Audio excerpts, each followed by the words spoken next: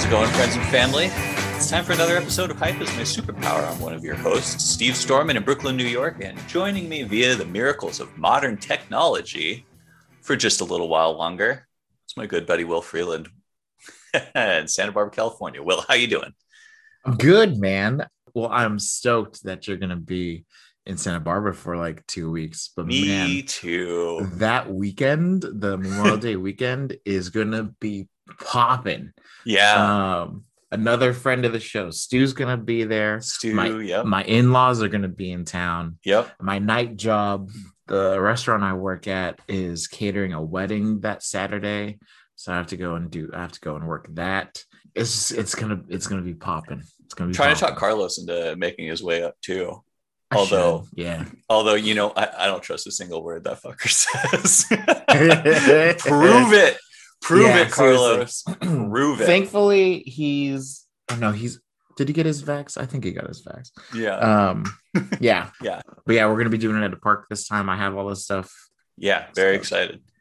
Yeah, I doing great. Today is the vaccine holiday. 2 shots plus 2 weeks landed today. So Rachel and I went on a bike ride out to the Red Hook neighborhood of Brooklyn. Sat outside with a beer and some food and a view of the Statue of Liberty, and just, you know, that sounds really nice. It was wonderful. Had frozen key lime pie on a stick. Never done that before. Interesting. Yeah. There's a market for everything. There's a market for everything. Yeah, you just you see a sign that says key lime pie is this way, and you're like, well, how do you say no? Yeah, and then you see a storefront and it just says key lime pies. You're like, I sense a pattern here. Well, awesome, man. You want to get into it? Yeah. What do you got for us this week? What'd you read? What did I read? Sorry. I told my parents about Hype is My Superpower and what we do. And my dad was like, oh, so it's a book club. And I was like, yeah. Oh yeah. Yeah. Huh, I guess it is. Yeah. I never thought of it that way. It's like, yeah, we just talk about comics. It's our thing. Blah, blah, blah. Yeah. It's like, oh, it's a book club. And then here we are, 2 minutes in. It's like, so what did you read? Yeah. Anyway, sorry. To get a little meta for a second. I have a feeling I'm going to get a little meta a lot this episode, but like I've been thinking about it, and it's like we're not like critics really. Like we'll say what we like and we don't like, and we'll like pick things apart a little bit. Like Beast being part of X-Force. Yeah, but it's like we're storytellers essentially, right? Like we're telling the story of different parts of this soap opera that we're both invested in. We're telling it to each other, and we're telling it to whoever's hapless enough to listen. Mm-hmm. Yeah. Yeah, that's our thing. That's how we roll. Oh man. Okay, so I read 3 books this week. I was gonna read a 4th, and then I didn't like the subject, and I just didn't want to hop in it. It was the 4th book was gonna be Arrow and Swordmaster. It's just 2 characters who were original characters for Marvel Future Fight. App I was going to say I've never heard of either of them. It's because they're fresh, they're brand new, and I've read the first volume for each of them. And you're big into Future Fight, right? Like I used to be when it first came out. You're on the other one now. I'm in Marvel Strike Force. Yeah. Future Fight I was super into when it first came out, and now I've been getting ads for it for their 6th anniversary. It's all PvE, and that's the way to go, man. PvP is where everything, you have to keep every single character super balanced, and it's Strike Force is not doing well. Anyway, yeah, that's gonna be for next week, and we're just gonna breeze right past him. Fair. So I read Amazing Mary Jane. What if I ask you a bunch of questions, though? Yeah, you can ask me a bunch of questions. All right, Amazing Mary Jane. The first volume of Swordmaster and the first volume of Arrow read so fast. I could tell you everything that happened. No, but like there's zero substance. Anyway, so Amazing Mary Jane, volume 1, I was surprised to see. Like it's very much its own story, but there's nothing going on in the background to be like, yeah, there's this overarching It's an story that's so it is an going on ongoing series. Yeah. Apparently, maybe it's just gonna be 2 volumes. We'll see. So I read that, and then I read Black Cat Volume 2. Yeah. On the Run. What does it say about me that Black Cat is my favorite Spider-Man like romance? Yeah. Like of all of the people that he's gotten with. I know. I'm all Black Cat. I can't just she's so great. And then Immortal Hulk, Volume 7. Yeah. Oh my goodness. It's just wow. I can only get so into it because I'm not shoving it down your throat, but I'm putting it on your lap and waiting for you to read it. I know. Yeah. So we'll touch ish on it, but I really like some of the things that they're doing in that. So anyway, so we're gonna talk about that one last. Amazing Mary Jane. The whole volume is her going to Hollywood to go star in a movie that is a get to know the real side of Mysterio's origin. So the director is this big shot director, like a Christopher Nolan type person. But then lots because of blanc in this Mary Jane movie. Yeah. But turns out he gets sent on this top secret Antarctic mission to go. It's like James Cameron, where he's super like need to go to the set, the actual place that I want to make a movie of. Yeah. Like diving down to that Titanic kind of a thing. I will take a rocket ship to Na'vi. Yeah, exactly. So the actual director is on this island where he's filming the life of penguins. And the person who is actually the director on set is Mysterio. So Mysterio in costume is making a autobiographical, his version of his story movie. Oh, okay. An autobiopic. That's okay. Yep. And so, Sinister Six is in it. Mary Jane is the love interest. She is a crime fighter in it. Spider-Man is in it. But like the character is not like Peter Parker is in yada. And it's like background stuff of things that went off on set. The Savage Six gets involved because the Savage Six is led by Vulture, and Vulture is on the Sinister Six, and he doesn't like the way that he's being portrayed on set because set images have been released and yada yada yada. It's not a great story. They lose some funding, and so they have to go around Hollywood and try to get some more money.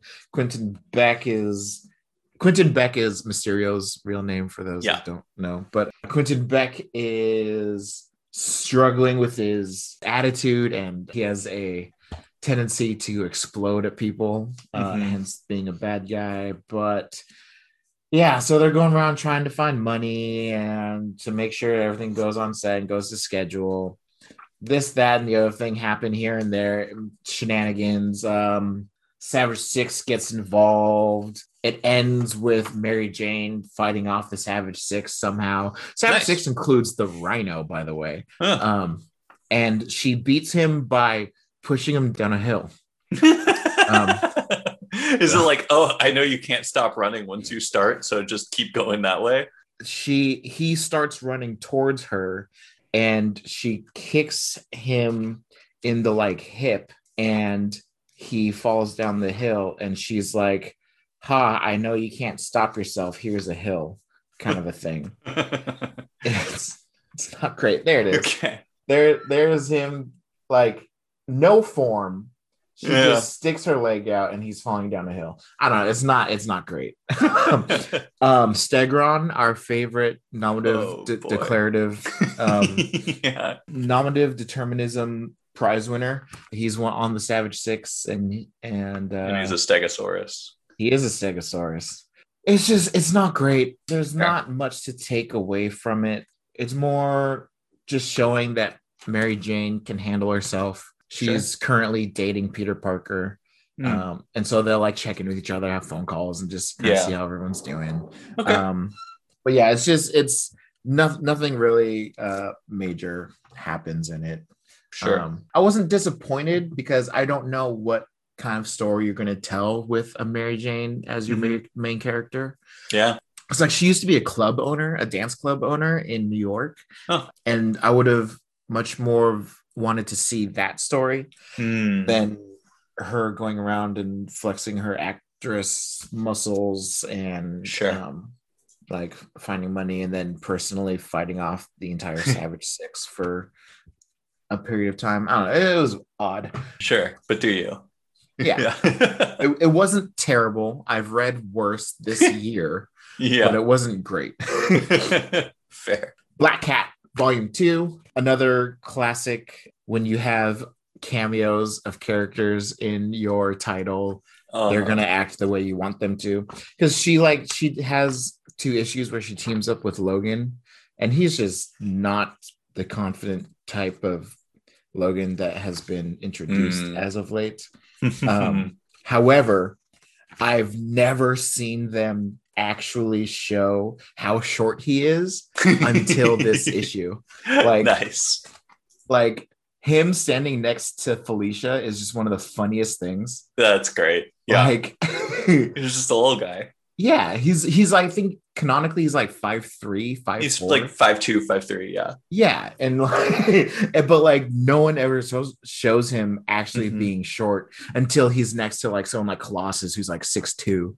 Yeah. If I have 2 wish lists for whoever they cast for MCU Wolverine, it's make him short and believably Canadian, and that's why my ideal fan casting is Jared Keeso from Letterkenny. Yeah. Is he actually short? He's not that short. He's got the build for it, though. He's got the build for it, and he's he has the temperament in that the character in Letterkenny has the temperament of just like good-hearted, but really loves to just fight and kick people's asses just for the hell of it. There you go. That's perfect. Right. Yeah. So this was fun. It involves, Black Cat is trained by the Black Fox.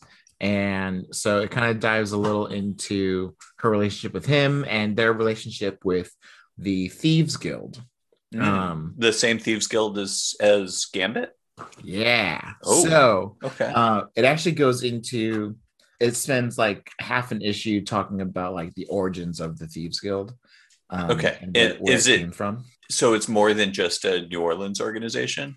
Yes. So the New Orleans is like one of the chapters. Oh, okay. And then the New York chapter, the head of the New York chapter at one point got disowned by the Thieves Guild. And so they still have their headquarters and such, but they are not part of the International Thieves Guild. Sure. Okay. And so that was another thing that I really liked about Black Cat is they name drop little things here and there. And they also do it in Immortal Hulk, but to kind of give you a sense of like placement of where things are going and where we are. So someone that always fights Remy for the title of the king or queen of Thieves Guild is this lady with half a head of hair. Belladonna Boudreaux? Yes. Yeah. So she's his ex-wife and the head of the Assassins Guild. Oh no, yeah. Yeah, so she talks about, let's see, guilds grew and spread from the old world to the new. Montreal, Boston, New Orleans, New York. Shame about the New York Guild. The New York Guild offended the benefactress, and in return, she withdrew her patronage. And the benefactress is Kandra. Yes, yeah. Kandra. So Kandra is in this, not Belladonna. Oh, okay. But they talk about Kandra, the benefactress, and how she is the one that created the Thieves Guild. So before she came along, there were like your typical like honor among thieves, people who like banded together and like were like, hey, let's freaking go steal things together. Yeah. But they didn't become an official guild until Kandra pulled them in and like gave them a home kind of a thing. And there's a whole like tithe towards power. She gifted them and the Assassins Guild a chance at immortality, but in doing so set them against each other, etc., etc. Like you do. You do.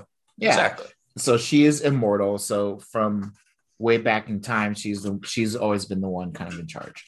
Yeah. In control. So Black Fox trained Castillo Drake and Walter Hardy. Hardy being Felicia's dad, and Castillo Drake being this person's dad. Odessa Drake, that's her name. Jeez. Okay. She's got half a head of hair. She's very Hunger Games. But so the two dads were some of Black Fox's, best students, your typical story. And then the Drakes are the ones that were at the head of the New York Thieves Guild. Okay. And they pissed off Kandra. Sure. And so she let them go. There we go. So, so there's this rivalry basically between Felicia and Odessa. And Odessa goes and kidnaps the Black Fox to piss off Felicia. And so the first half of this volume is dealing with all that stuff. But it is fun having Black Cat be involved with a thieves guild. And so she's not just like a Spider-Man villain.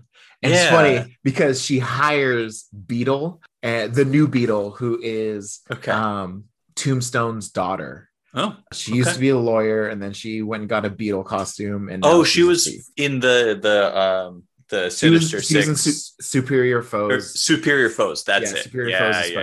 Yeah. She was in that. That was when she got debuted. Book. Yeah, that was when they debuted her as the Beetle. Okay. So she has a team called the Syndicate, and so Black Cat hires her, and Beetle's like, "Come on, I really want you to be on the Syndicate," and Black Cat's like, first off, no. And aren't you guys all Spider-Man villains? And Beetle's like, aren't you? And she's like, first of all, he's my ex-friend. It's a little different. and she gets called the Spider-Man villain like 3 times. And it just every single time it just rubs her the wrong way. She's like, I'm my own person. And so it's just it's fun having that kind of little back and forth thing going on. But and then it has some times where she's hanging out with her mom, which is always fun. Just seeing daughter-mother relationships. Yeah, it's always interesting. Yeah, nothing like. End of the day, it wasn't an insane book, but it was a fun read. The way they write Felicia is pretty different from the Felicia you see in like a Spider-Man comic. Okay. Mainly because she's much more not aloof, but like I just want to have fun, crack jokes. Okay. But like first and foremost, she is a thief, and so like everything she does is kind of like she Ocean's 12's things a lot, Ocean's 11's things a lot, Ocean's integer. Yeah. I do honestly. So this takes place after she tried to become the Queenpin of New York. So in Superior Spider-Man, when Otto Octavius was in control of Spider-Man's body, I was super excited about the two of them crossing paths because I was like, oh my gosh, they're going to be the greatest anti-hero couple ever. But Otto Pete just dives hard into you're a villain, you need to be put away. And so he sends her away, borderline beats her, and like she is mad scorned and just goes head first into like, okay, fine, if I'm going to be a villain, I'm going to be a villain. And she goes and takes over and kind of creates her own Kingpin organization. Damn. Where it's just all thieving all the time. Because this is around the same time that Fisk is starting to run for mayor. Okay. So, sure. And Fisk has been the mayor for quite some comic book time now. Oh, like he hasn't been voted out or impeached or anything like that. He's sure. Still doing the mayor thing. That's cool. It's nice that they would stick with that as a status quo long enough to tell like a full stable of stories. Yeah, it's a huge arc in Daredevil. Is that just a Trump allegory or? Oh, did I say huge? I meant huge. No. just there, there's some similarities there. There are, except for his rise to power was very straightforward and different. So his rise to power was in Secret Empire. They put a giant black impenetrable dome above New York and nothing could get in, nothing could get out, including light. And Kingpin used all of his resources to save and protect the citizens. Oh, okay. And every single time he was there in person, he always said, "Remember who saved you. Okay. Remember who saved you. Yeah. Remember who saved you." It was not the heroes. Right. It was me. I saved you. And then immediately after, he ran for mayor and won by a landslide. Makes sense. So yeah. So no, Facebook misinformation, no Cambridge Analytica. No. Fair. No. Yeah. So by him becoming mayor, he left a void, and everyone is trying to figure that out. So right. So Black Cat did a whole Queen Pin thing, and it worked for a bit, and then I think she just got tired of it. Like you do. Yeah. And so this is kind of post Queen Pin. And I kind of wanted to see more of that, because we'll never see that, the Queen Pin stuff, when we spend like an issue of Spider-Man being like, okay, this is what's going on, and this is how it's going to work into the next time she crosses paths with Spider-Man or whatever. Yeah.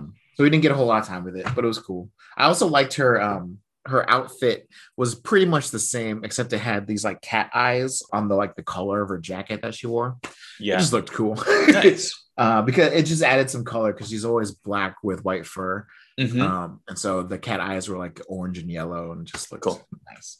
Awesome. Yeah. And then she went to Madripoor because she had to get a MacGuffin, and she teams up with Patch, and then she finds out that Wolverine is Patch, and she's like, "Are you serious?" So I love it. Sorry, quick aside about Patch. It was hilarious how long the ruse of Patch not being Wolverine stayed while Chris Claremont was still on the Wolverine solo title.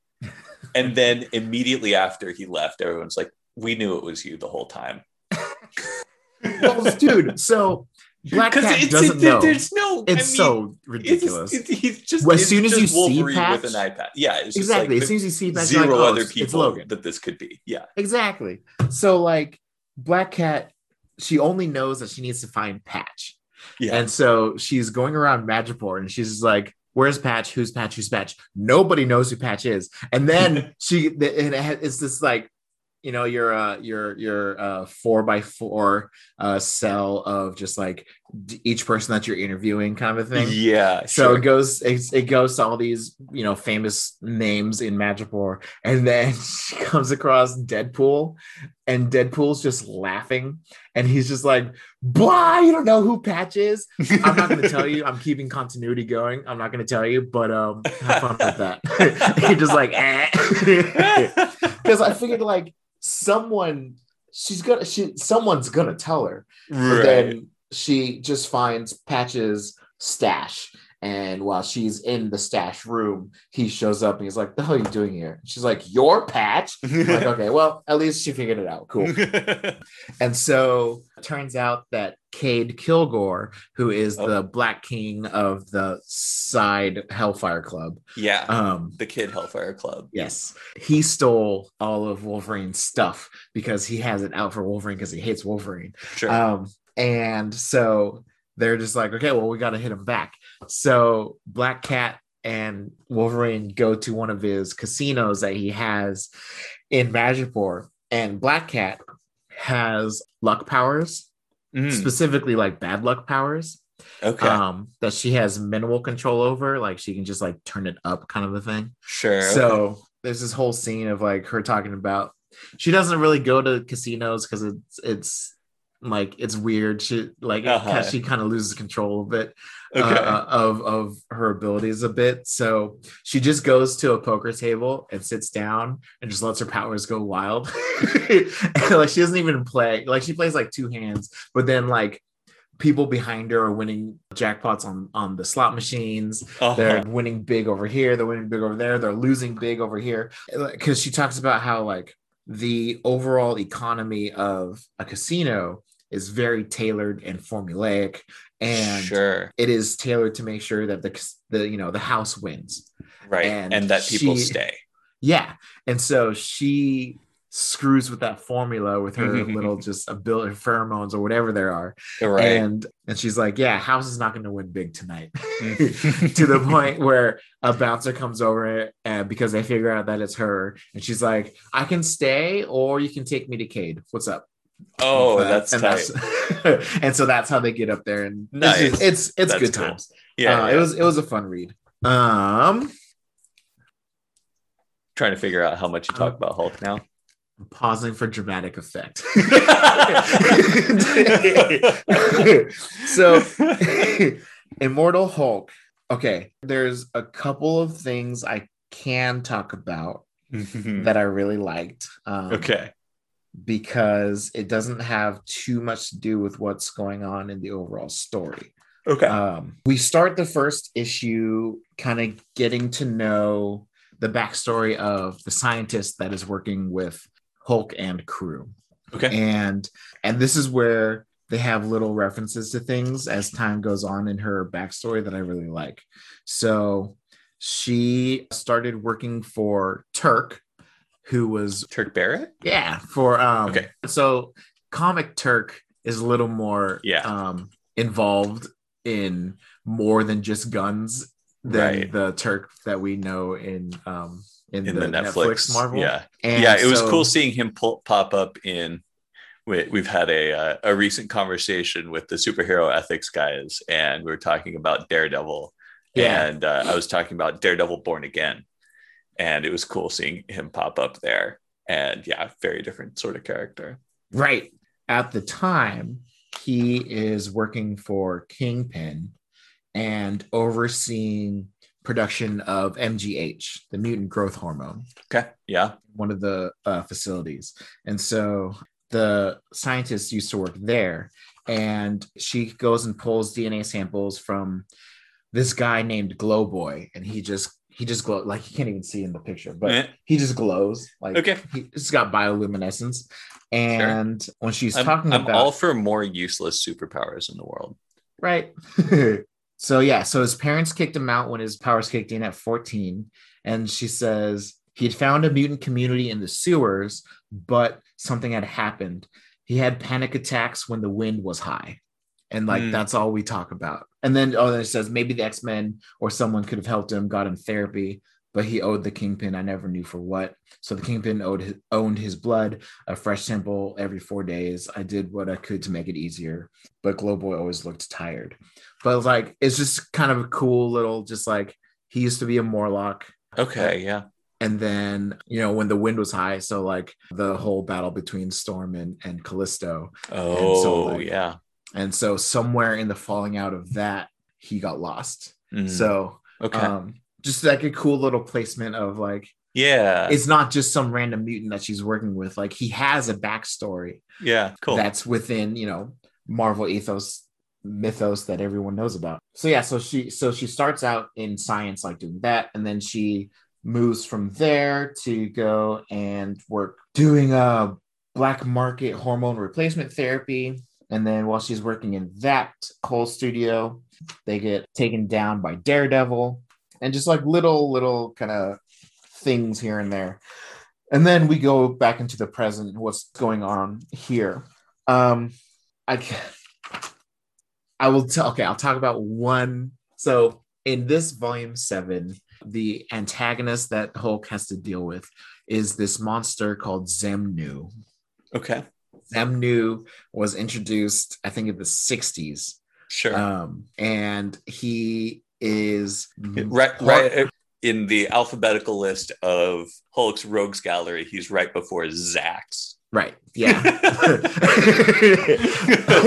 Yeah. So he kind of looks like, if you think of an abominable snowman and you don't think of Wendigo, this is what you think of. Okay. So he's big, white fur. He has some metal enhancements because he's an alien, but he's mostly robot on the inside, but he's got a whole lot of fur on the outside. And he has giant glowing red and yellow eyes. He is one of the most insanely powerful psychics you will ever come across. Wow. Okay.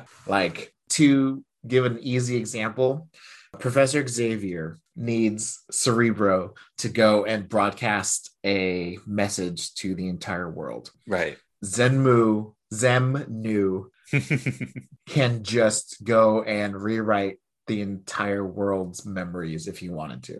Wow. By himself. That's intense. Yeah. Good Lord. So in the past, Hulk has proven immune to that telepathy. And without specifically saying it, they kind of go into why it worked this time. Okay. And this has to do with the continual exploration of Bruce Banner's multiple personalities and the fact that there's multiple Hulks. Right. Over the last 60 years, we've seen your base vocabulary Hulk that always refers to himself in the third person. Right. We've seen World Breaker Hulk, who is the king of a planet and just got was gladiator and well-spoken and pissed. We've seen Joe Fixit, who's a gray Hulk and just a super clever guy. We've seen Devil Hulk, which is kind of the Hulk that we get at the beginning of Immortal Hulk. We have Bruce Banner, there's all and then these... the integrated Bruce Hulk. Professor Hulk, which was the Hulk that we saw in the last Incredible Hulk run, right before Hulk died in Civil War II. Okay. And so we've spent the last 35 issues, well, really the last 20 issues, kind of seeing one of these Hulks or another. And we've been given some visibility into Bruce Banner's mindscape and how they interact with each other. Sure. And that has been so fun. And it's what has... So, okay, we loved X-Men Legacy and the way they explored Legion. Yeah. And this is X-Men Legacy Volume 2. Yeah. Yes. Yeah. And how they worked with Legion and did the whole getting David Haller control of his own body and all this other good stuff. Yeah. And sort of using it as a broader metaphor for mental wellness and So that is David Haller with his hundreds of personalities, and every personality has a different superpower. Yeah. But we see a much more condensed version of that in Immortal Hulk. Right. And that is what has kept me coming back. So it started out as the horror Marvel story of the century, and it's been they just have some of the most gruesome visuals in the first few volumes of Immortal Hulk, and it's just intense and it's wild to read. But as that is going, we spend more and more time going into the ins and outs of who is the Hulk, why is the Hulk. So we've spent a lot of this second half of the run that I've read so far kind of diving into that, and where did the Hulk, this Immortal Hulk that we got introduced to in this run, where did that come from? We get introduced to the Green Door, which connects all of the Gamma related heroes or characters, including Sasquatch and Leonard Samson and others. And then we get introduced to the One Below All, which is the newest addition to the Marvel ethos. The cosmology of it all. Yeah. And so no longer is it wide up to the One Above All. Now it's a giant diamond. And so we have One Below All, we have One Above All. All of the different hells are above the One Below All kind of thing. So Mephisto and Hela and et cetera. Hela and all them. So that's been a lot of fun. But it's funny. So reading this 2 issues in, I was like, maybe Immortal Hulk has been going on for too long. I was it didn't feel like the momentum was there anymore. Okay. And I was getting a little bummed because I love it so much. Right. But it picked right back up. Sweet. It, by the end of the book, I was like, yes. And oh man. Okay. So I posted in Hype is My Superpower, the group on Facebook. Yep. I also posted on the Stranded Panda or Ethical Panda that the Superhero Ethics group is on. Right. I posted in both groups just being like, oh my gosh, Immortal Hulk, because of the last cell in issue 33 of this is 31 through 35. Okay. Issue 33 just blew my mind. I was sitting at Panda Express eating my lunch, and I let out just like a what? Yeah, it was so much fun. Issue 35 has some 34 has some 4 and 3 page panoramas that were really it must have been so stressful to draw. I feel so bad for Joan Bennett and Javier Rodriguez and all them. Sure. But man, it's been such a great read. I'm having so much fun with it. I am looking forward to joining you in that. Ooh, they make a reference to the Mandela effect. Oh, nice. because Xemnu does some rewriting of people's memories. Oh, of course, yeah. And then their arc of how they figure out that their memories are being altered. Because you have a scientist and you have Leonard Sampson, who's a psychologist. Mm-hmm. They spend time talking about, like, is this a Mandela effect? Do you remember actually having a conversation with Xemnu? Do you remember the television show that he says he was on? Do you remember what happened in any episode? No, I just know that I've watched it. And so it was cool. And cool. Mandela effect, just, the whole concept behind it just blows my mind. Yeah. And so that was a lot of fun. I definitely find it hard to believe that it was always the Berenstain Bears. Right? Yeah. Yeah. That is really pushing. Mandela effect blows my mind. It's the whole idea. It's so annoying. Yeah. It's also, in my headcanon, it's proof that there are multiple realities. There are realities that Kazam exists and that Berenstain Bears exists. And there's been a merge here and there. I swear, dude. Ugh.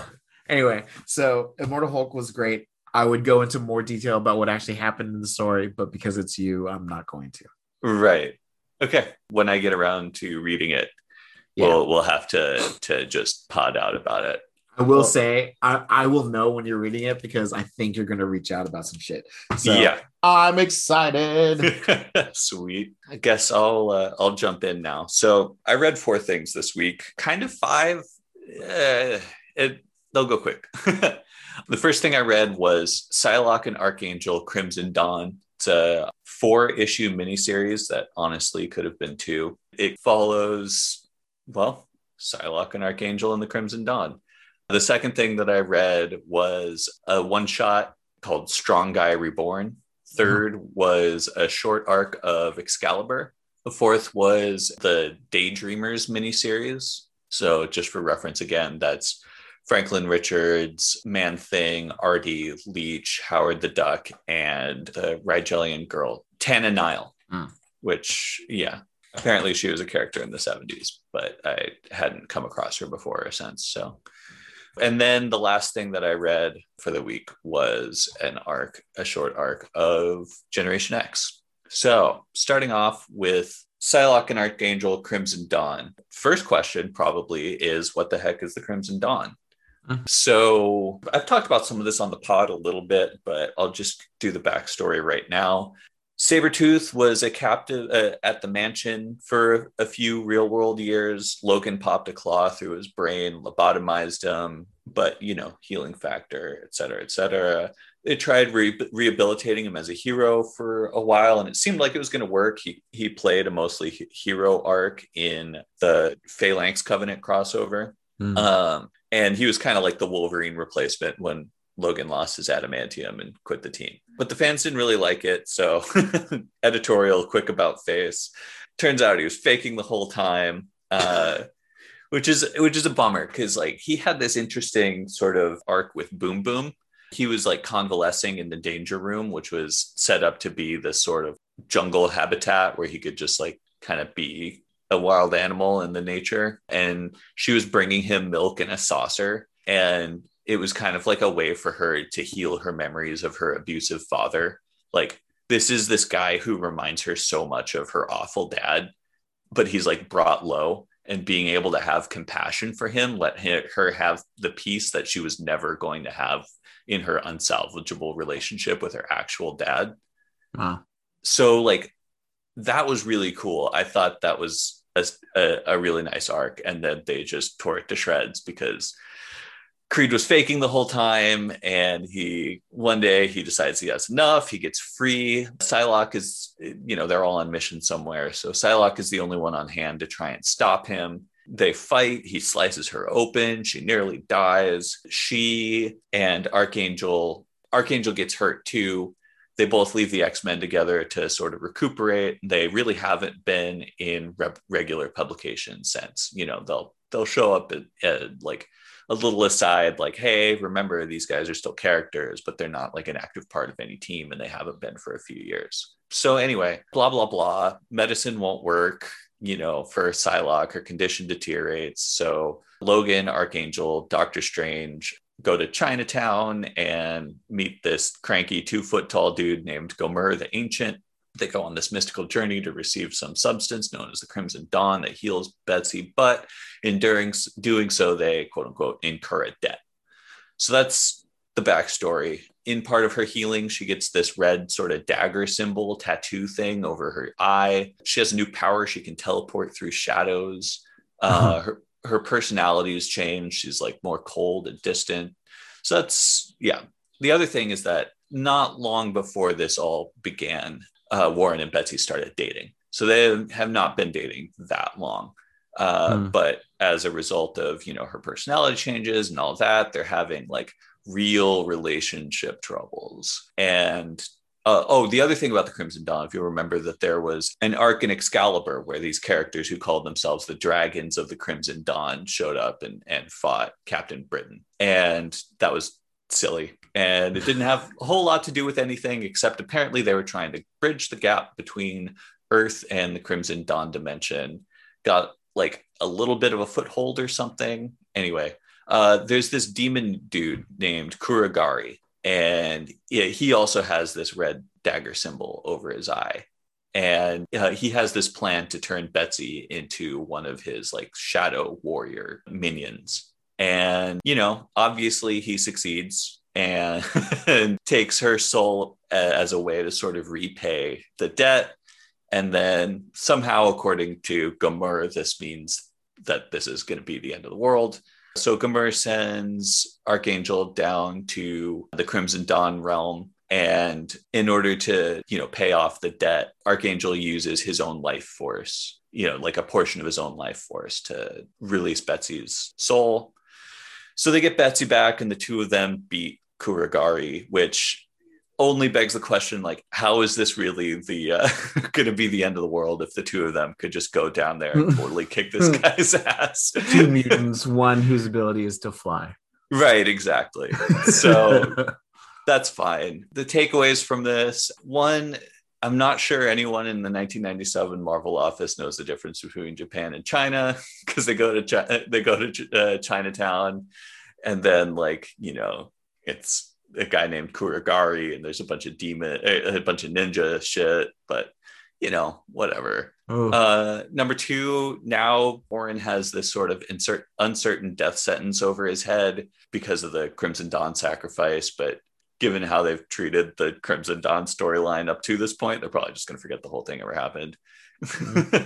This was the very last appearance of the Crimson Dawn or Gomer ever in comics. So cool. And then the last Hickman one remembers. It's gonna show up in Dawn volume Crimson 16. Dawn of X. Fuck you. No. And then the last sort of takeaway is that, because of this shared experience, Betsy and Warren kind of reach a new commitment level in their relationship, and they're now free to rejoin the X-Men. Yay. For what it's worth, I kind of like Warren with Charlotte Jones instead. Charlotte Jones is a NYPD cop that he dated for a little while. I mean, sure, she's a cop and fuck the police and all that, but also he's a billionaire and abolished billionaires, so they're perfect for each other. I don't know. I haven't seen a comic with Archangel and Betsy where like I believed their chemistry. They don't have chemistry. Yeah. Okay. It's a weird pair. They came together because they were both like, hey, we've had horrendous body horror inflicted upon us by villains. Like right. we can sort of, it was relatively recent for both of them at that point. Mm-hmm. And it's like, we can kind of commiserate about this, or, this can kind of be a thing that we can, not a whole lot of people can understand us on this, but we can understand each other. Yeah. But I mean, like, even just before House of X Powers of 10, they were still semi together. Like they've been a very consistent couple. Right. Yeah. I know. Time. It's weird. But it's never felt real. Yeah. Totally. They're also children of privilege, both of them, I suppose. Like the Braddock family is like a moneyed family with lots of influence and like a ticket into the Hellfire Club. Like there was an issue when they were in early dating where they went to the Hellfire Club just to hang out and then just like be like, okay, we've had some fun, let's stir some shit up and have some even more fun. Weird. And just like fuck with the proceedings and rile up the inner circle. But yeah, anyway, the next thing that I read was Strong Guy Reborn. So first off, he didn't ever actually die. He's just been in a coma for a while because of a massive heart attack, which I like that approach so much more than just killing off characters willy-nilly. Like if you want to just stop using a character for a while, like hurt him. just like, you don't have to kill them every single time, because then you have to come up with some reason on how they came back, whereas it's like, no, it just like he was in a coma and then he woke up, like I know I always come back to the Mutant Massacre, but the Mutant Massacre at the end of it, like it was so devastating because like Warren had his wings mutilated to the point where they were later amputated. Colossus was heavily injured and stuck in his armor form. Kitty was stuck in her phased form. Nightcrawler was in a coma, and Kitty and Nightcrawler were hurt so bad that they quit the team and were shunted off into Excalibur. Mm-hmm. Like it was so devastating without a body count, except for the Morlocks, which was a huge body count, but not like without just like, oh, we killed it. We killed a hero here to show that this was a meaningful event. Right. Like they had actual consequences that felt like visceral and real and like terrifying without the press release of like, oh, we killed off a hero, this will sell comics. Right. Maybe I'm just too cynical. I don't know. Sometimes it works. Sometimes it works. Sometimes it's done well. Yeah. So Guido, I think, was really a casualty of Peter David leaving X Factor, because nobody else knows how to write him. It's just like this mixture of bravado and vulnerability and like a particular sense of humor that masks the pain, but not in like a pathetic way, like just in a very like, I don't know. It's so like feel, but Peter David, like I was saying with Hickman and Sunspot, like sometimes you just have a character's voice in your head and you can write exactly what they'll say in any situation, and it'll always just make for fantastic material. And yeah, that's just, I haven't seen anybody else do it right for Guido. Yeah. So his powers, right, they work by absorbing kinetic energy, and if he doesn't like let it out by punching things, it disfigures his body with even more muscles. And he's always in pain. And he's in constant excruciating pain. Yes, what a tremendous metaphor for emotional pain. Haha, yeah. So the thing that brought on his heart attack was he like fought off an alien invasion single-handedly, and then a plane crashed into him and exploded or something like that. Like it was intense. It was a cool send-off, and it was nice that they recognized that they just didn't know what to do with him. And since he's been in the coma, first of all, that was right after Jamie Madrox seemingly died. He's been revealed to be alive because it was just a dupe that died. It was a dupe. Yeah. Mm-hmm. So Madrox has been checking in on Guido in the hospital, and in recent issues of X Factor, Guido's woken up So we know he's alive, you know. But in all that time, X Factor changed completely. Like Havoc, Madrox, and Rain all left the team. Only Polaris is left. So in this, he's back to hanging out with Lila Cheney again. He was originally introduced as Lila Cheney's bodyguard. And, you know, they kind of have a friends with benefits situation going on, and he's her bodyguard and so on. So this one, it doesn't do the Peter David Guido, but you know, it's still really funny. Like, it's kind of like Guido breaks the fourth wall, and like it's very slapstick. There's this alien race that's trying to kidnap Lila to use her teleporting powers to do a genocide, which is like, I'm a teleporter. Like, you can't kidnap a teleporter. And just teleports away. They're like, crap. Okay, we'll kidnap Guido. But they get the wrong bodyguard. They get this purple alien dude. And so he looks like the Max. Yeah, he does look like the Max. And so blah, blah, blah, wacky hijinks ensue. And, you know, they go off to, they all get kidnapped. Yeah.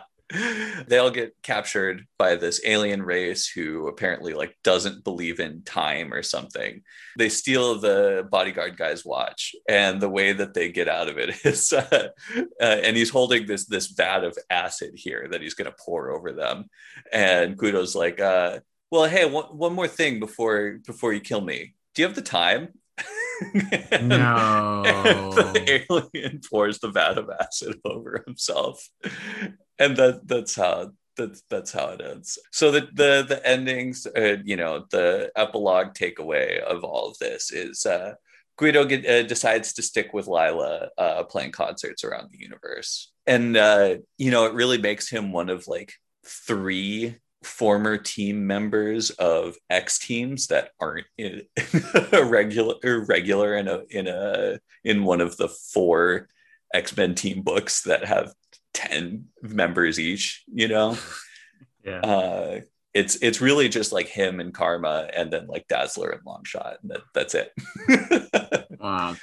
But anyway, yeah. So the other fun thing is at the end, there's like this maze and a paper doll, and it connect the dots, and just like you can really tell that they're going for a different sort of tone, and that's fun. The next thing that I read was Excalibur. And at the start of the arc here, the team goes to Hong Kong to hang out with Rory Campbell. I told you about him a little bit. He was Moira's research assistant at Mirror Island for a while, who learned that he is destined to become Ahab in the Days of Future Past reality. And so, you know, over the course of things, he loses his leg and, you know, quits Mirror Island because he's afraid it's making him hate mutants. And then he has all of this like knowledge about legacy virus research, and so he goes and gets a job with Sebastian Shaw, and the whole time he's like, no, it's fine, you know, Shaw's a cool guy, don't worry about it. Like, once you get to know him, like, he's done all these great things for me. He got me this fake leg. I dress like Ahab now. It's no big deal, don't worry about it. And I have my little white tufts like Ahab. Yeah, well, he always had that. Oh, okay. Yeah. Anyway, at the end of the issue, they're out to dinner, and stupid ass Ogun possesses, you remember him, the annoyance? He possesses Kitty for like 4 pages. It makes sense a little bit because he taught her ninja training back in the day. But anyway, it's just in here so that there'd be a fight scene in the issue, because there was no reason for it otherwise. So again, they're like, are you sure we could trust Shaw? Yeah, of course, he's fine. The team splits up on different Shaw chartered planes. Colossus and Megan head to Paris. Colossus is like, hey, wait, I thought we were flying to Paris. Why are we in the Swiss Alps right now? And he walks up to the cockpit, and the pilot has a suicide bomb vest on and is currently crashing the plane into a mountain. Wow. Obviously, they both survive, like minor injuries, whatever. And over the next 2 issues, Colossus carries Megan all the way to Mount Wundagore, which I looked it up. That's in the fucking Balkans. Like, like either, you know, the X office has no idea about European geography and assumes that we don't either, or in the space of an issue and a half, Colossus walks clear through Italy, Slovenia, Croatia, Bosnia and Herzegovina, and Serbia to get to Wundagore in Transia. Okay. I Google Maps it as best I could, and it's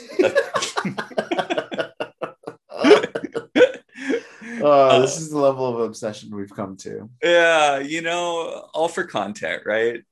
Anyway, it would be about 1,065 miles or 352 straight hours of walking. So just to give you a sense of this, sliding time scale.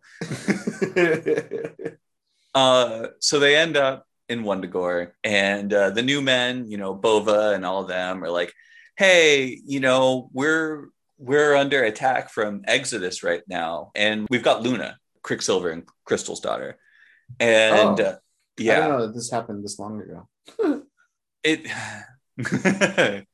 It's happened several times, because I've already read, like a side story in my pack of an issue of Avengers a couple years ago where it's Quicksilver and the Avengers versus Exodus and the Acolytes, and one set in Mount Wundagore. But that time they're attacking Mount Wundagore as a affront to mutant primacy, because this is artificial evolution that the High Evolutionary is doing, and this time they're after the Magneto's granddaughter. But anyway, this is the main sort of storyline of this arc of Excalibur, and really all it was to set up this one little editor caption here, because they're like, okay, yeah, we'll help you fight Exodus. Like, cool, we're superheroes. This is kind of our thing. And High Evolutionary is like, nah, I'm too proud to take any help with this. So I'm just going to send you off. You guys said you were going to Paris, right? Cool. I'll teleport you to Paris. No big deal. I got this. And the whole thing is really just to set up this one editor caption that says, as continued in Quicksilver #1 on sale next month. It's like, come fuck on, guy. Like, you really spent like 3 issues to just not even like a setup for a different storyline, but like a commercial. Anyway, the other things that happened. So I mentioned that they split off when they left Hong Kong in 3 different Shaw chartered jets. Nightcrawler and Pete Wisdom went to Germany doing some spycraft shit. Wisdom's investigating his friend's death.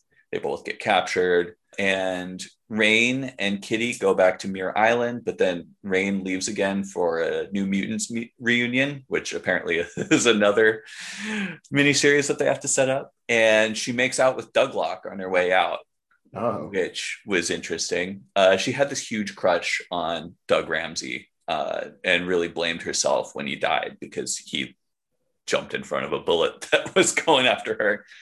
In Excalibur, she's basically the whole time Doug has been back, she and Kitty have been trying to sort of make their peace with the fact that Douglock isn't Doug Ramsey. This is a different person. He doesn't have the memories, yada, yada, yada. So yeah, this is sort of like a different thing, maybe, hopefully. She's gone through the character ringer enough times of like, is it really Doug? No, it's not really Doug. But is it really Doug? No, it's not really Doug. You sure really remind me of Doug. No, okay, I accept it. It's not Doug. Now they make out. So hopefully it's a new thing and we won't have to do the is it really Doug storyline again. But I don't have high hopes. Next is Daydreamers. Backstory on this. Onslaught and the heroes die. Franklin Richards is orphaned, holding this mysterious blue ball. He goes to the Generation X school where Artie and Leech are already sort of junior wards. He hangs out with them. And the rest of the cast, Howard, Tana Nile, Man-Thing, just sort of accumulate around them over the last few issues in preparation for this mini. Then in Generation X-25, when Black Tom attacked the Massachusetts school, Black Tom, not Trevor Fitzroy, Man-Thing teleports them all away to safety. First off, all throughout this series, Franklin calls Man-Thing Mr. Salad. And it never gets old. It's just so endearing the entire time. So yeah, the whole series, they're chased by this shadow creature, and they're going through what we're led to believe is the nexus of all realities via Man-Thing's connection to it, to all these different sort of fantasy realms. The first one is called Never Never Narna Osbia. All the characters are like Marvel characters who are pastiche with fairy tales. So like there's a Tweedle Hulk and like the Wicked Scarlet Witch. And the best one, in my opinion, is Strange, who is the Good Witch. And they are this like fantastically gender non-conforming drag queenish character.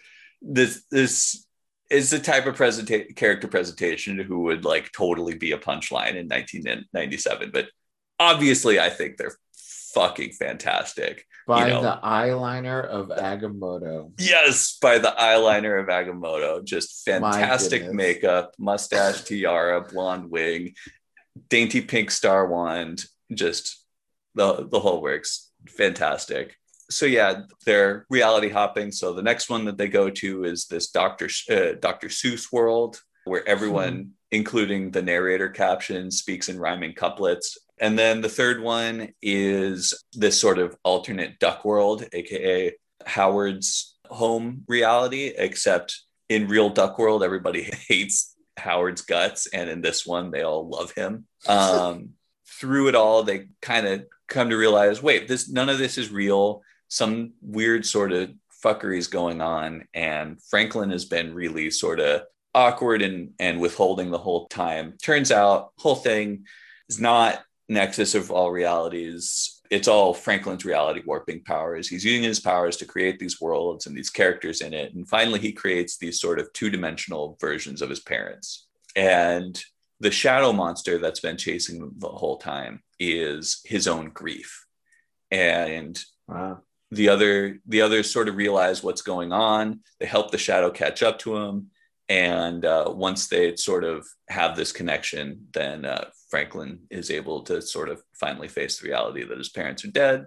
And he starts to grieve, except surprise, they're not dead. He shunted them off into a pocket reality, et cetera, et cetera, et cetera. Right. Last thing is Generation X. Recap here. Mentioned Generation X25. That was the last sort of issue that we went through in the pod. In it, Mondo was revealed to be a plant clone created by Black Tom, who attacked the Massachusetts school, captured Chamber, Husk, M, Skin, and Synch, and left them floating on a plant raft in the middle of the ocean. Jubilee, on the other hand, was captured by Bastion, who was just there for no apparent reason. And Bastion took her back to Operation Zero Tolerance place. And Black Tom was told by Banshee that he'd let the kids go if he killed Emma. She used her powers to sort of take control of him and use his powers to attack her, but at, a point at which would help her fake her death, not actually kill her. Anyway, Penance sliced Black Tom's throat to end it. But now Emma, Penance, and Banshee are like, where the hell are our students? So the second issue of the arc, the first one's mostly recap. The second one is Jubilee in captivity. Bastion's doing this sort of psychic interrogation and showing her all of these false images of like different members of the X-Men being tortured. And it's really just a great character study of Jubilee. Man, this reread's really making me appreciate Jubilee. She's a fantastic character. There's just like so much in her like bluster and like the way that she talks to avoid, her feelings or cover them up. And it's just like layers of like bluster and tough talk and vulnerability and nerves and strength. And it kind of all really comes through in this issue. And the head of it is Bastion is showing Jubilee this illusion that Wolverine has been captured and is being tortured. He's just under this immense pain. And Jubilee is about at her breaking point. And then Logan says, please stop. And that's where Jubilee sees through it. And she's just like, nope, you're full of shit. Could do anything to Logan. He'll never beg. So that was cool. You also get sort of a glimpse into potential origin of Bastion, because we still don't know what the heck he is at this point. And then the issue ends with this sort of black and white punk zine style comic of Jubilee doing a cooking show. which I really enjoyed. And then the last issue of the arc follows the rest of the students on the plant raft. So turns out that the place in the middle of the ocean where Black Tom sent all of these students is the former site of Krakoa after it got blasted off into space. Huh.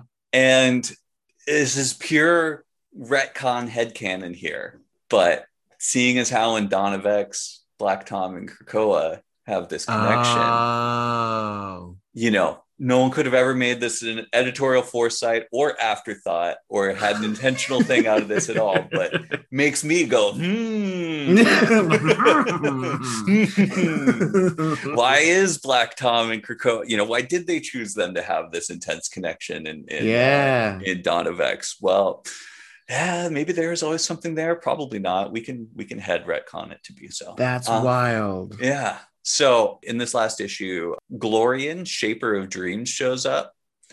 I had forgotten about this guy, but apparently he was in Annihilation. Anyway, he has this like reality bending / wish fulfillment power. So it starts with like all of the kids having like what seems to be everything they ever wanted. Like Paige is a couple with Chamber. Chamber has his face and chest again. Sync has like a daycare center. He's like helping out a bunch of kids, and Monet has her brother Emplate back, but he's not a vampire. But Skin is tied up on the mast of the ship, just like dripping away in the sun. And Glorian's like, "What the hell, dude? Like, you don't want anything? Like, I can get you. It's cool." And Skin's like, "Nah, I don't do that.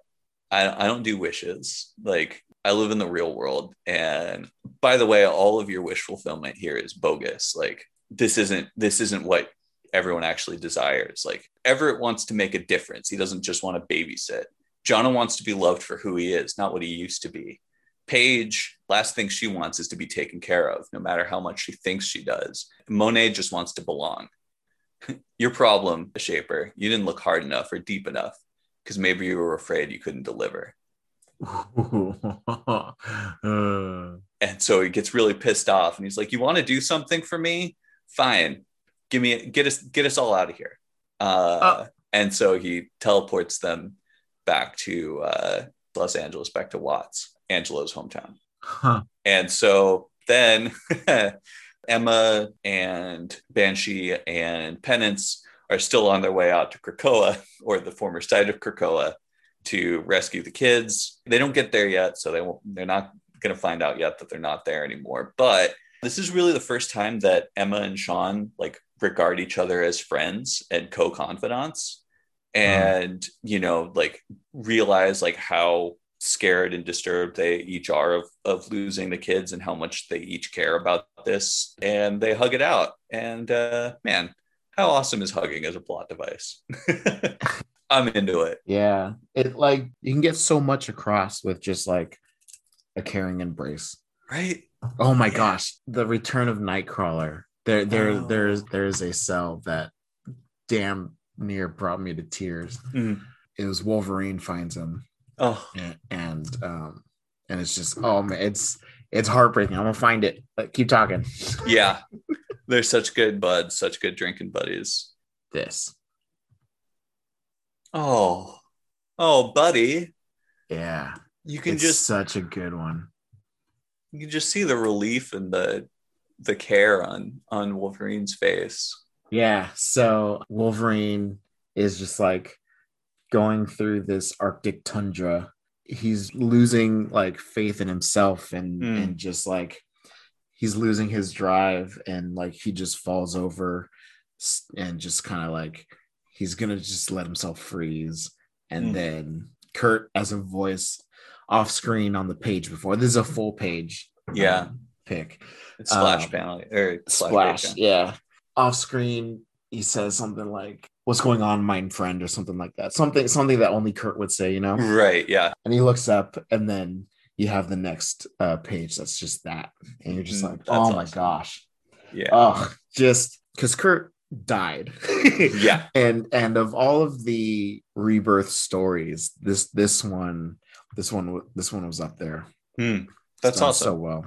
That's really good to hear. So yeah, final little topic to bring it home. I want to try a synthesis here of you complaining about one shots and me complaining about continuity. Okay. Right. Yeah. Right. You said you had something in mind.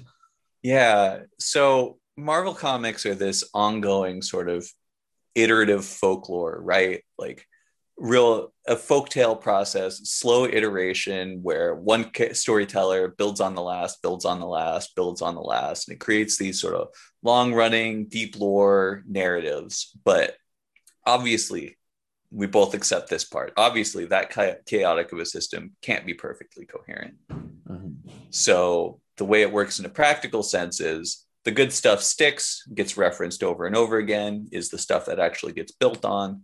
The bad stuff just gets forgotten. Mm-hmm.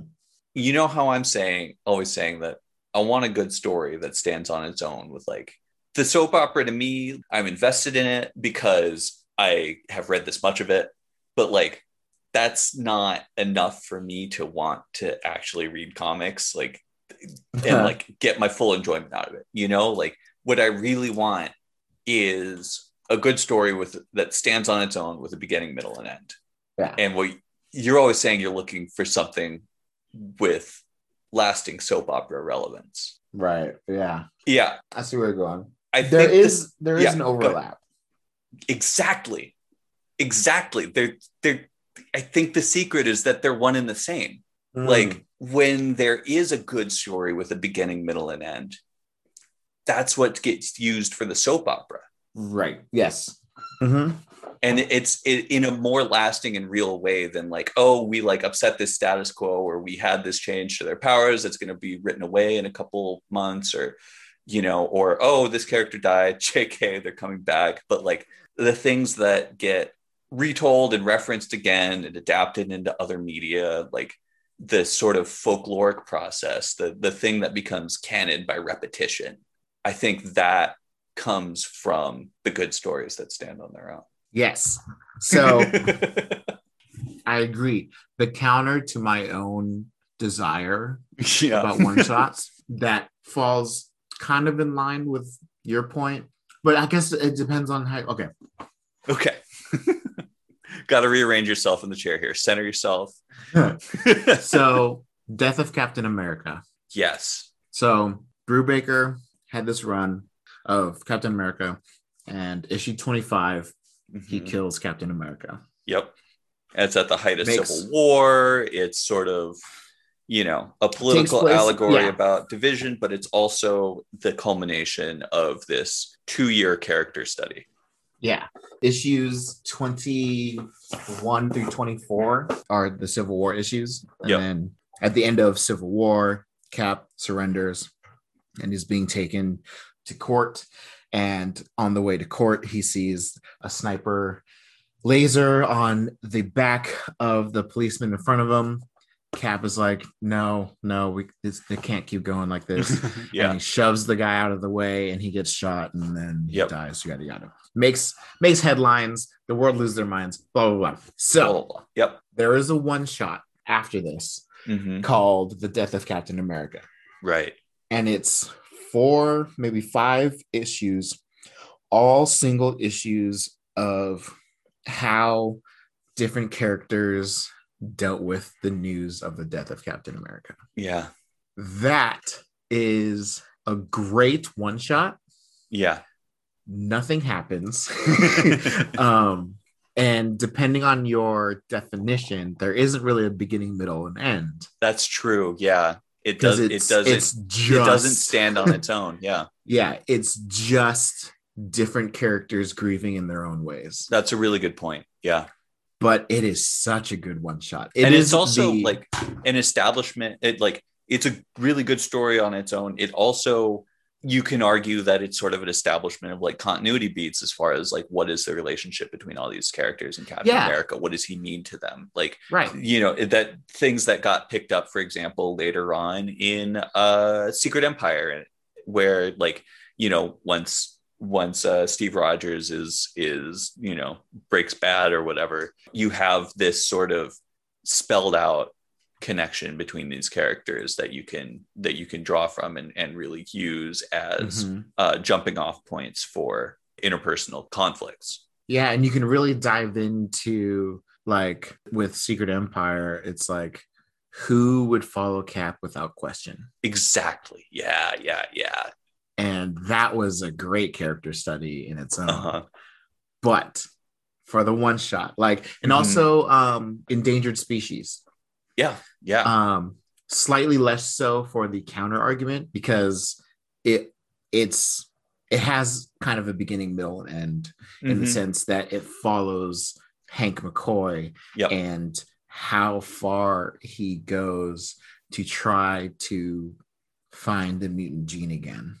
Yeah, to reactivate the mutant gene and stop his we really ought to stop calling them a species, because they can interbreed with humans just fine and have viable offspring. But, you know, two mutants can have a kid and not have any mutant powers. Right. Like Graydon.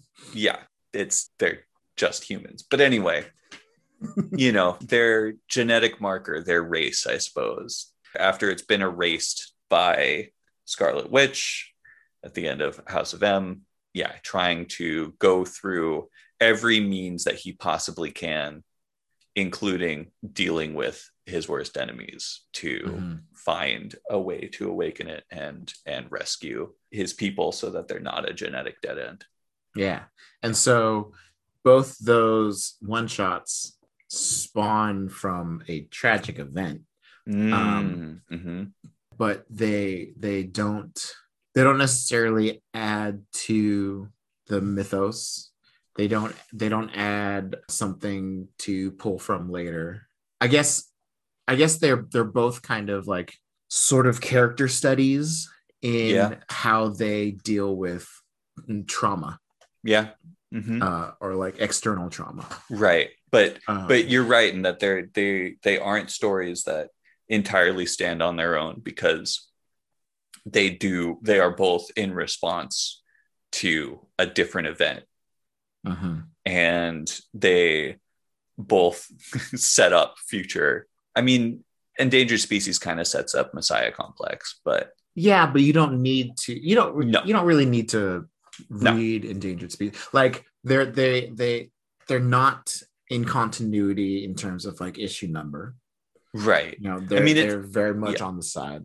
There's a difference between setting things up like tonally versus setting things up plot wise. Right. Yeah. True. But yeah, it is what we're looking for is kind of two sides of the same dice. Yeah, I totally agree. The same coin, because there's more than there's more to a one shot than what the two things we're looking for. But it's a good point.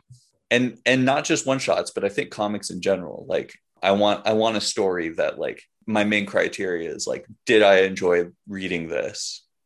Right. You know, was this well executed? Was it a good story? You know, well told? And you have more of a priority towards, what did this add? What did this, you know, how can this care? Why how can this like richen my experience of the rest of it? Yeah, and that is a side effect of the ridiculous stance that I have of forcing myself to read all of Marvel 616. But I will say though, I haven't been reading. There's one title that I haven't been reading because it's not. I don't like it, and I hate. Wow. I hate saying that. Wow. I hate it, dude. I'm less shocked that you don't like something, and more shocked that not liking something would get you to not read it. It's because it's because it's an ongoing series. If it was a one shot, other than the first X-Men, right? If it was something that I knew was going to end after 4 volumes, cool. It's on like volume 12. What is this? Unbeatable Squirrel Girl. Oh, buddy, dude. I mean, for reference, that's the one of the 2 series that I have read. in this period of time. It's just different. It's just not. It's just not. It's dense as hell. It is text heavy. It is and text heavy. I love the editor notes along the bottom of every single page. Yeah. But it takes so much more time, and it takes you out of the story every single time. Commitment. Yeah. It's and I can imagine reading one issue a month and doing that. But reading 6 issues in a row is it like I don't get excited about reading that. It's like it takes me a week to read just one volume. Wow. Yeah. I love Ryan North's style of humor. Like, you know, I had read dinosaur comics for many, many years, and I have his Hamlet book called To Be and or Not to Be. It's a choose your own adventure book. That's fun. Like I think he's a tremendously funny person, but it's a real acquired taste of a sense of humor. Like there are years where I'm just like, I cannot read dinosaur comics anymore. Like this is too much, and your voice is too much, and and the thing that bothers me is it's not a bad series. I loved it. It's not your thing.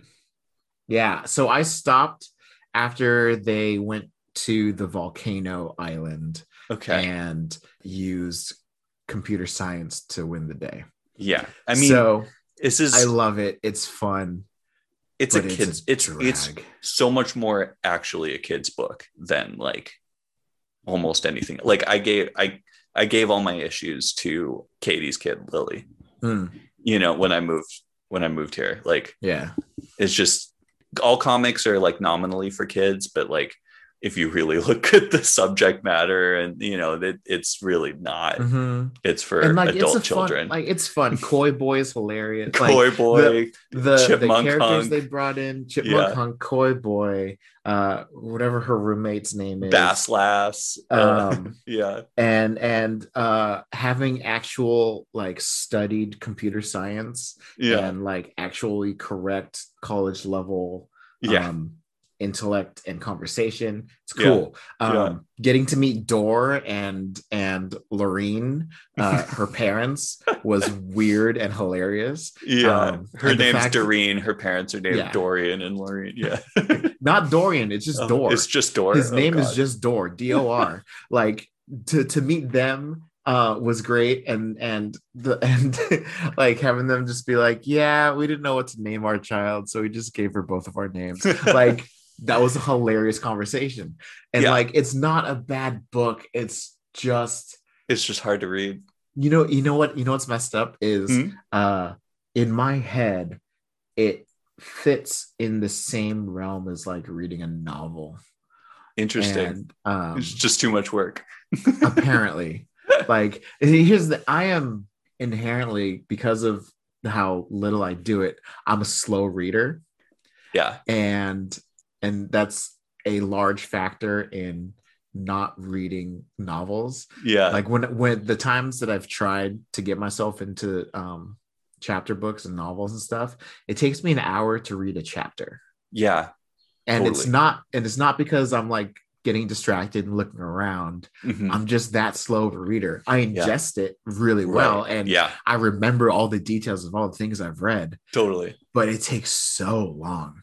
And so when I put a book down and I want to come back to it, I have to look at the clock and be like, do I have 2.5 hours to go and spend on this book? And so when I look at Unbeatable Squirrel Girl, I'm holding the volume, all like 5 issues of it, and I'm like, do I have an hour and a half, 2 hours, 3 hours to just sit and read through this? Or am I going to read one issue and then get back to what I needed to go do, come back and force myself back into the next issue?